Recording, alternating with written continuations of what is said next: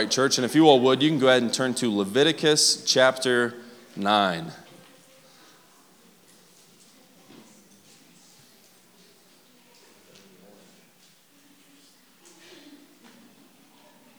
Just a recap, we've been going through the instructions, right? Leviticus is very vivid in its imagery of the sacrifices of animals.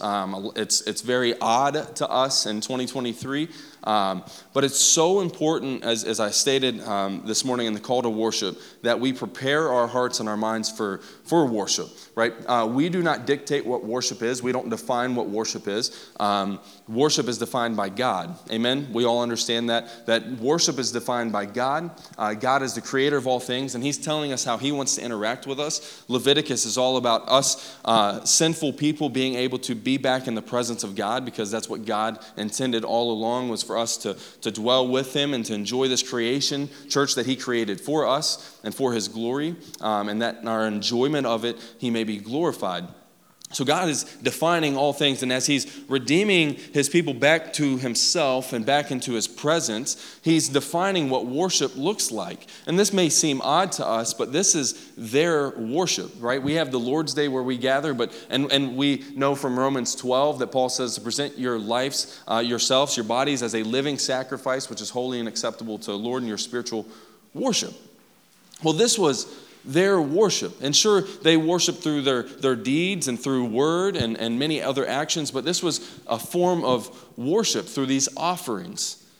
And this is something, though it may be odd, church, if we lived in this time, we have to ask ourselves, if we're followers of Christ, would we have been obedient to this Levitical law? And the answer should follow along, because we know that even though we're really far apart from it now, the answer should be yes, that we would follow along, because we know that God defines worship, not ourselves. So when we prepare our hearts and our minds for worship, what we should be doing, and we should be doing now, is praying that God would show us the truth from his word, and that he would conform us from the inside out into the likeness of his Son, our Savior, who is perfect and the perfect sacrifice, who bore our sins and gave us life. Amen?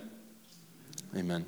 I think it would be fitting now to just pray before we read the word, and just pray that God would just work in our hearts and just teach us his truth this morning. Father God, we come to you humbly this morning, praying earnestly that you would work in us and through us for your glory. God, would you prepare our hearts for your word this morning? As we read a little bit of a lengthy text, God, I pray that we would not become distracted, but we would be focused by the working of your Spirit to be focused on your word. And Lord, that you would jump off the pages at us this morning. God, would you exalt the name of Jesus over our lives and over all creation, and may we be submissively obedient to you and your word this morning. It's in Jesus' name we pray.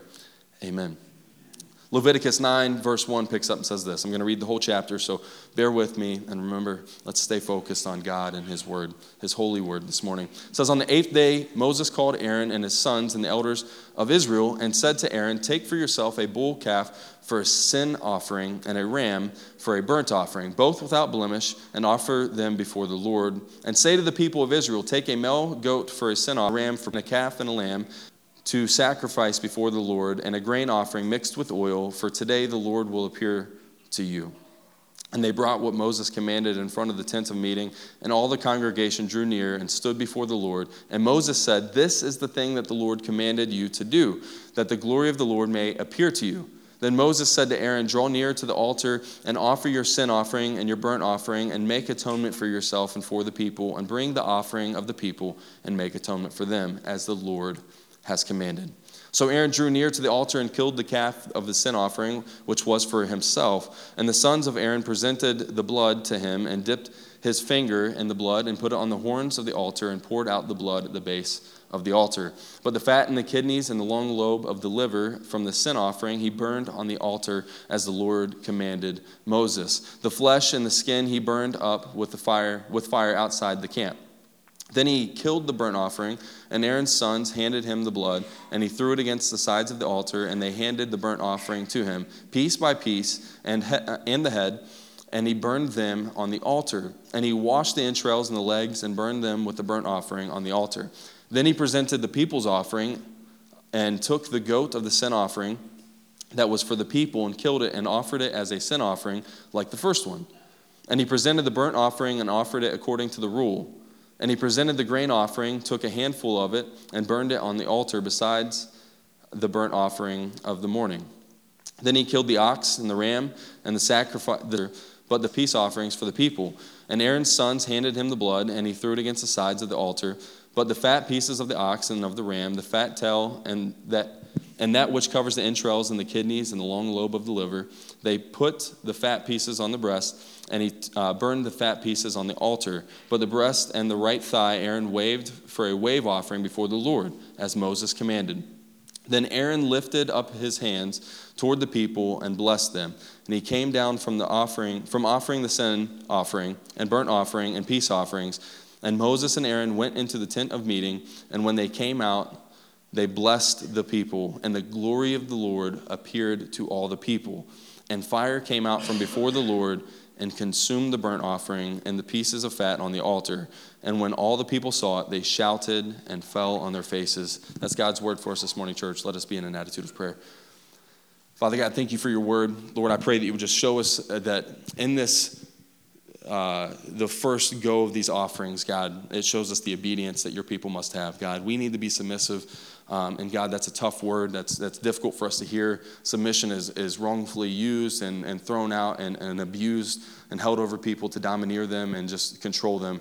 But God, you're not a controlling God. You are a God who is in all control, God, and you tell your people to be faithful to you. So God, as you've been faithful to save us, Lord, I pray that as we read this text, your word and your word alone, God, that we would see that we should be obediently submissive to you. But praise be to you who sent your son to die for us, that we are forgiven past, present, and future. But God, not that we continue the sin, but we draw near to you with that assurance of forgiveness, living out the word that you've called us to live. It's in Jesus' name we pray these things. Amen. Amen. All right, so you see, it's a lot of the same stuff, right? There's a lot less verses than a week or a few weeks ago. So we read it all, but this is so important because you get all of these instructions, right? We have a lot of instructions in the New Testament, but now you have to see it played out. You have to see God's people begin to actually follow through with what God has commanded. We are not called merely to just listen to God, but to be obedient to God's commands. So point number one, as we look at chapter 9, is to be a worshiper, we must be submissive. Point number one, to be a worshiper, we must be submissive. So I want to start out just with a question for us to think about, right? What do you think of worship? When I say worship, what do you think of? What's like the thing that just comes to the front of your mind? You don't have to say it out loud. I'm not looking for that. But I do want us to really think about this and not just wait for the next words to come out of my mouth, right? What do you think of when you hear worship? You see, many of us, we tend to think music. We jump to music.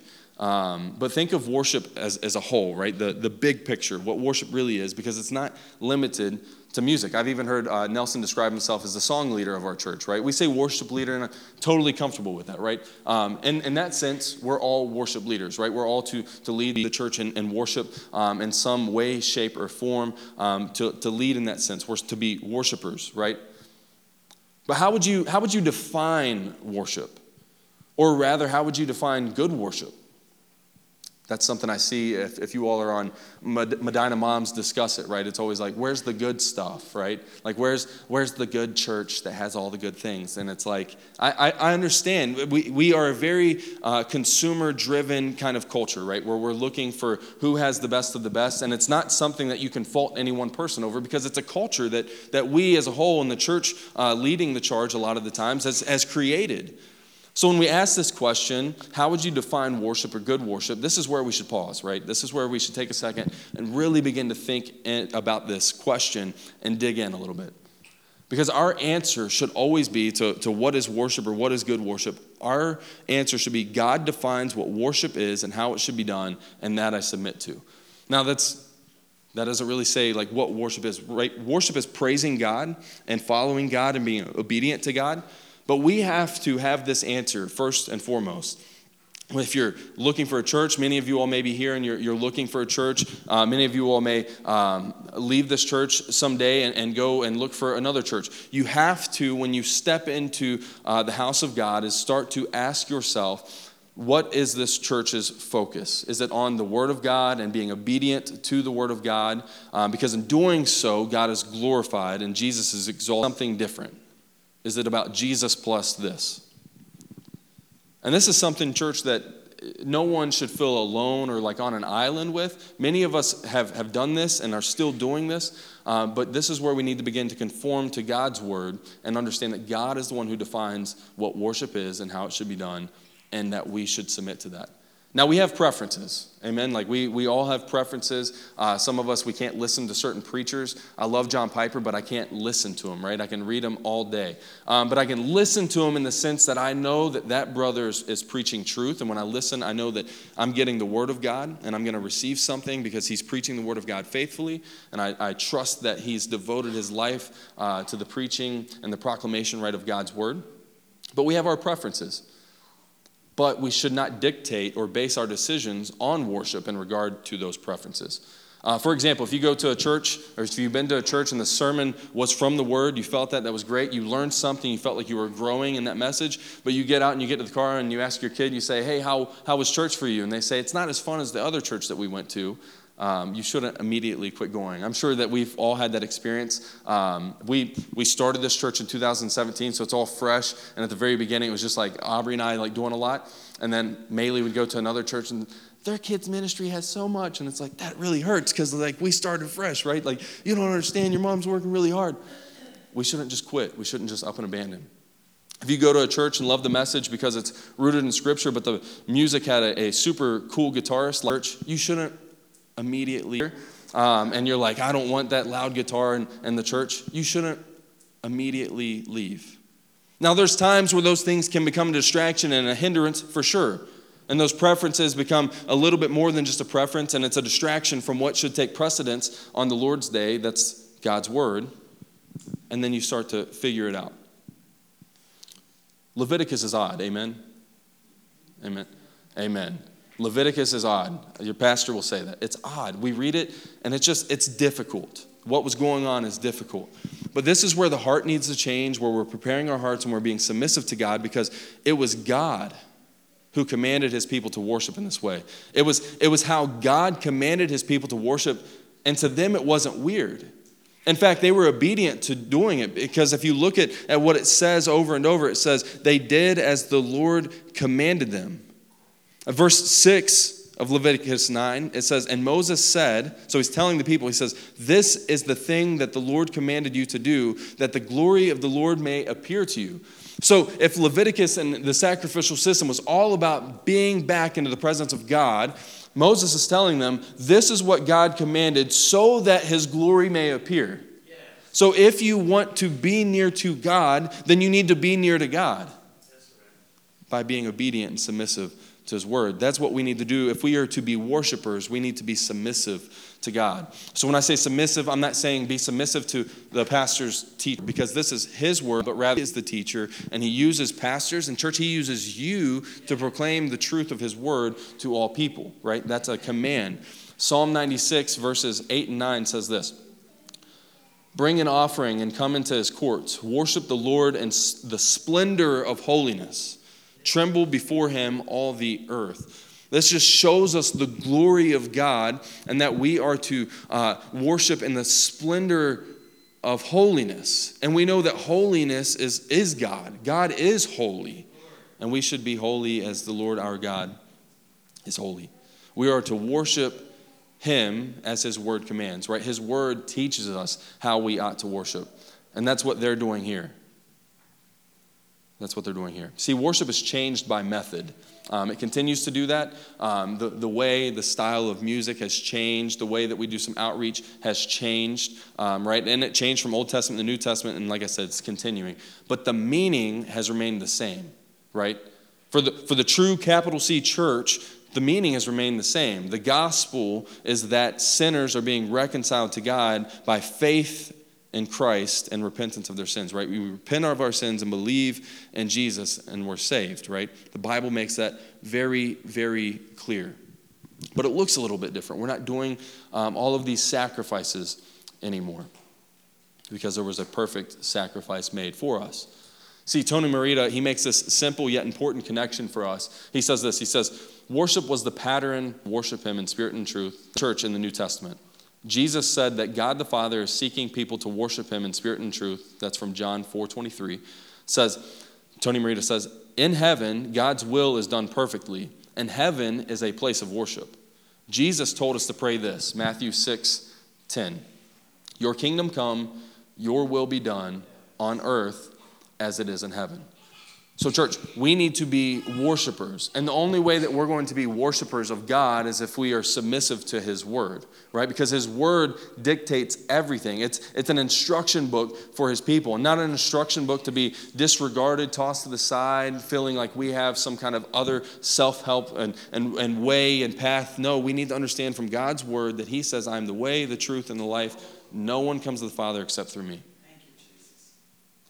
That's what he says.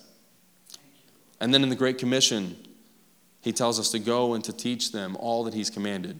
That's Genesis to Revelation. All of it. That we are to teach people this truth. Because God is telling us how we ought to live and act and breathe in our everyday life. And not only that, but when we come to church, the gathering of the saints, which is a command. So praise be to God for our obedience today to be here, to get up this morning, and to come and to worship him with the saints here in Medina. And we pray for the saints elsewhere in Medina that they would exalt the name of Jesus this morning also. But Jesus, God has defined how we ought to, says lift up what we ought to do. He hasn't been to the Lord, sing of the Lord, proclaim his word, exalt the name of Christ, and then go and make disciples. As we leave here, we go and we make disciples. We go and evangelize. We go and share meals. We fellowship. We're hospitable to others, not just our friends, but also our enemies. So our worship, church, is not to be determined with earthly eyes, with man's motivation, or anything other than submissiveness to godliness. To be submissive to godliness. Nothing else but to God and to God alone. Ephesians 4, verses 11 through 14 says this. And he gave the apostles, the prophets, the evangelists, the shepherds, and teachers to equip the saints for the work of ministry, for building up the body of Christ until we all attain the unity of faith, of the knowledge of the Son of God, to mature manhood, to the measure of the stature of the fullness of Christ, so that we may no longer be children tossed to and fro by waves, carried about by every wind of doctrine, by human cunning, by craftiness and deceitful schemes. Paul makes it so clear that we gather and we are transformed, we are conformed by the preaching, by the proclamation of God's word each and every Lord's day and through the week as we do life together, so that we may grow into maturity. And the only way we do that is if we are submissive people to God and his word. Point number 2, to worship, we need a mediator. To worship, we need a mediator. This is something that they needed in the Old Testament. Those were the priests. The priests were the mediator. They represented the people to God, and God, they'd make the offer. They'd say, hey, this is what God says. They'd go to God and they'd say, hey, this is an offering for the people. They'd make the offering of sin, a sin offering, a peace offering, an offering of thanksgiving to God. They would do all of these things representing the people of God. And they had to have that to be able to worship. You need some kind of mediator to be back into the presence of God. And that's what the priest's job was. And we see it begin to carry out here in Leviticus 9. The people were bringing their offering, but the offering was offered up by the priest, right? No other person could go into certain places of this tent of meeting, which is the tabernacle on wheels. No one else could do that unless they were the priest. They were set apart for this job. Leviticus 9, verses 6 through 9, I want to read this again. It says, and Moses said, this is the thing that the Lord commanded you to do, that the glory of the Lord may appear to you. Then Moses said to Aaron, draw near to the altar and offer your sin offering and your burnt offering and make atonement for yourself and for the people. And bring the offering of the people and make atonement for them as the Lord has commanded. So Aaron drew near to the altar and killed the calf of the sin offering, which was for himself. So he starts with himself, right? The priest also needed a sacrifice because they were also sinful people. And we come out of chapter 8, where they have a 7-day period. They offer up the first offerings to be consecrated to this work, this 24/7 work that they were going to do for the people, on behalf of the people to God. So they go through that, and then they turn here. They still make a sacrifice and put it on the horns of the altar and poured out the blood at the base of the altar. And he's saying, do what the Lord commanded you to do. Aaron is following through, and he mediates and then begins to make the sacrifices on behalf of the people. And the reason that there was a need for a mediator is that we are sinful people, and we cannot interact with God how we interact with one another. See, we're all sinful. We go through the same steps, and no one's walked a mile in your shoes. Yes, we all know that, right? Everybody has said that at some point in their life. No one has done that. But Jesus indeed has, right? And because of him, we can now, through Jesus, draw near to the Father each and every day when you wake up, as you're sleeping, whatever you're thinking, whatever you're doing, let it be to the glory of God, for the glory of God is within you and working through you to display that glory. The mediator was simple. They needed that. And the priests, they could do this. They could draw near into the presence of God because they'd been consecrated and thus set apart for this 24/7 duty. It was their job. And even their sin did not allow for them to see God in his fullness. Isn't that crazy? They still didn't get to see God in his fullness. There was the high priest who could go in, but there was still a little bit of separation. And that's how holy God is. We've hit on this already, and we shall continue to do so, and all of us should continue to think about this every day through our life, and don't be led into despair, but draw near to God through this truth, is that God is holy and we are sinful, right? Therefore, we need a mediator. It's not an if, and, or maybe. So when you're feeling inadequate, you don't feel equipped for the work, look to the God who is equipping you for the work, empowering you for the work, and sending you to do the work. But the only way we're going to get there first is by being submissive to the Word and then looking to our mediator. The Word is telling us that we do have a mediator, right? We need it. It separates us. Sin just separates us. We don't get to see the face of God. We recently had Maylee flat out lie to us, right? She's turning 7 this month, and no, you all don't need to worry if you see Maylee hopping through the hallway, don't back up. She's not evil. She's just sinful, right? She's sinful like all of us. I don't think she was trying to be evil, trying to even be disobedient. No, selfish, yes, absolutely. And Aubrey and I, we both felt this betrayal. We were driving and we caught her up in this lie, and you could just see it on her face. And Aubrey looked back and she's like, I can't even look at you right now. It's so sad that our little child is beginning to lie to us. And we felt this betrayal and this frustration that there was this moment that required us. We got home and we said, Maylee, we need a moment apart. You need to go to your room and we need to think this through real quick. And she goes away and she's just kind of peeking and trying to figure out what's going on, what's going to happen, what's her punishment. And her sister comes down and we don't send your sister. She's not your mediator right now. We need to think this through. That's what sin does. You can look at your friend. Does our sin separate us from the holy God, holy and just God?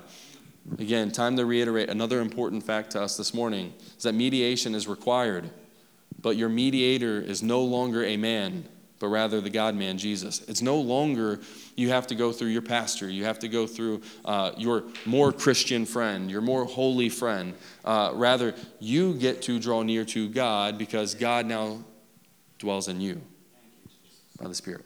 Yep. 1 Timothy 2, verse 5. For there is one God and there is one mediator between God and men, the man, Christ Jesus. Church, and it's through our mediator that we are commanded by Scripture. So if we're going to be submissive, listen to this. We're commanded by Scripture to offer up sacrifices continually. You see, the priests were offering up sacrifices so that they could draw near to God again. But because we are near to God, we are to now offer up sacrifices continually so that God may receive the glory and that sinners may be drawn near through the supernatural work of the Holy Spirit. Hebrews 13:15 says, through him, then, let us continually offer up a sacrifice of praise to God, that is the fruit of lips that acknowledge his name. And church, for any of this to matter, for our worship to take effect, we need God. Point number 3. For worship to take effect, we need God. God has to be a part of the picture here. God has to be within our worship. He has to be the front and center of everything that we do. Leviticus tent of meeting, and when they came out, they blessed us. And Moses, And Aaron went into the tent of meeting, and when they came out, they blessed the people, and the glory of the Lord appeared to all the people. Like, what an amazing moment where you receive all of these instructions, and again, it seems so weird, and you do it, and it worked. Yes. Like, you all remember that time when you first, like, you were praying, maybe when the prayer chains were, like, really going hard, like, and you just, all the prayer chains are going out, and then you get the news that it worked, and you're like, wow, it worked. It worked. I remember my first experience just being a part of a church. It was my father-in-law's church, and we were praying for a lung transplant for the one kid, and we were praying, and that morning we were like, we're going to set up a prayer chain. If you want your number on it, go ahead and put it here, and then if something happens and we think he's going to get a lung transplant, we're going to start praying, and we'll send this out. It wasn't by lunchtime. We were already getting the text messages that this 17-year-old was now on the list, and he was going to get a lung, and he was going to have the transplant, and we were praying and praying, and now he's still living. And it was like amazing to me. And it's like, wow, when you're submissive and you look to God's word and you see what God's word says and you see it happen, you're just amazed. And it says, and just a little bit, when they saw God consume the fire, it says that they shouted and fell on their faces. They were amazed.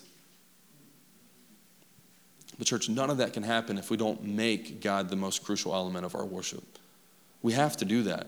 They did this faithfully. They knew that this was going to work. I mean, I'm sure that there were some skeptics outside. Man, is this going to happen? Like, we've been pretty terrible. Like, I wouldn't do anything for us either.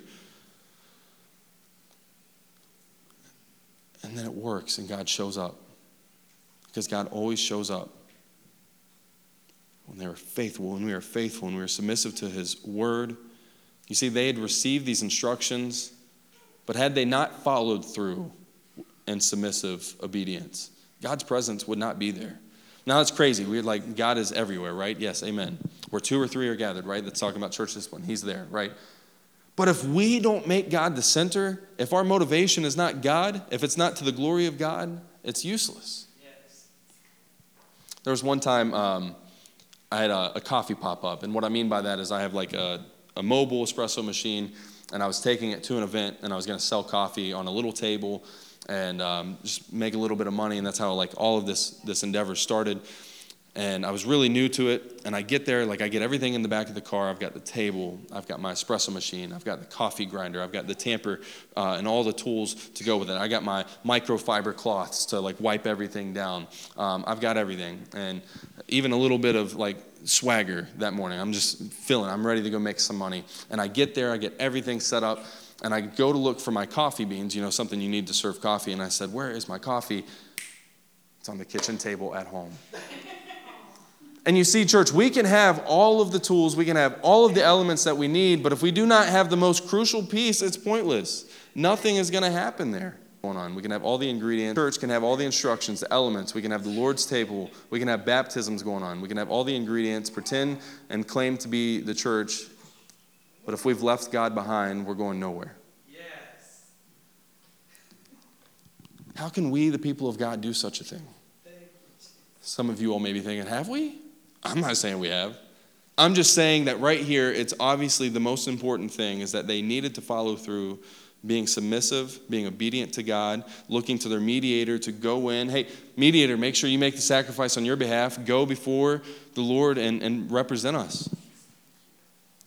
It can happen pretty easily. We can fall into seasons of this. Some of the ways are by not preparing our hearts for worship, right? Do we prepare our hearts and minds before we come here to church on Sunday mornings? Do we pray in the car with our families? And church, no, I don't every Sunday. I don't. Honestly, there's a lot of times where I get in the car and I'll put on classic rock and roll driving to church, because guess what? That's how I grew up, right? So it's natural to get in the car and put on AC/DC, Highway to you-know-what, and not even think about it. And I'm like listening to it, and I'm like, these are not the things that I want to be doing. Is there a time and place to listen to some classic rock? Absolutely. For sure. Listen to some classic rock and roll, right? But are we preparing our hearts and minds before we come? Are we praying that God would teach us something before we come to church? Another way that it can happen is by not hearing from God's word humbly, but rather from a familiar. Another way, none of us have been there. We've heard John 3:16 so many times, we couldn't learn another thing about it. So we don't listen. Another way it can happen is by not repenting when wrongs have been made, and so on. right? That when we have done something wrong and we just kind of brush it under the rug, it'll fester. And then we start to wonder, where's God? But we realize by brushing it under the rug that we've put God there also. Because if we don't care about repenting, then what we're saying is we don't care about God, because we don't care about his holiness. Yes. God may even do this to his church, make us at times feel alone, that we may recognize that something is off, and it's not God who's off, it's us. See, if God continued as though nothing was wrong, he'd be a liar and an unhelpful Lord, but that he is not. He's not doing that. Consider the warning that Jesus gives in Matthew. He says, "You hypocrites. Well, did Isaiah prophesy of you when he said, 'The people honors me with their lips, but their heart is far from me. In vain do they worship me, teaching as doctrines the commandments of men.'" See, church, not all worship is upright. And that is the exact worship that God is establishing here in Leviticus. So in doing these weird rituals and offerings, they were being obedient and glorifying God in their obedience. He was redeeming them back into his holy presence so that they may be able to faithfully and rightfully him again. Because Leviticus 9:24, they didn't start the fire, God did. It says, "And fire came out from before the Lord and consumed the burnt offering and the pieces of fat on the altar. And when all the people saw it, they shouted and fell on their faces." Church, when we submissively worship him through our mediator, church, he's pleased. God is pleased with you this morning for being here. He's pleased with you when you turn to him and pray in the good times and in the bad times. Yes. Band, if you want to come back up, I want to end here with some application. So ask yourselves these things, and this isn't like trouble time, right? But just ask yourself and just do a little heart check. Would you say today that God is pleased with your worship? Not just here this morning, right? But like through your daily worship. See, we know our worship is all of our being. Everything that we do. The New Testament makes that even more clear. That everything that we do ought to be done to the glory of God. Now, would we be honest with ourselves about where our heart is in our worship? Is it about programs or about sound truth and our commitment to growth in it?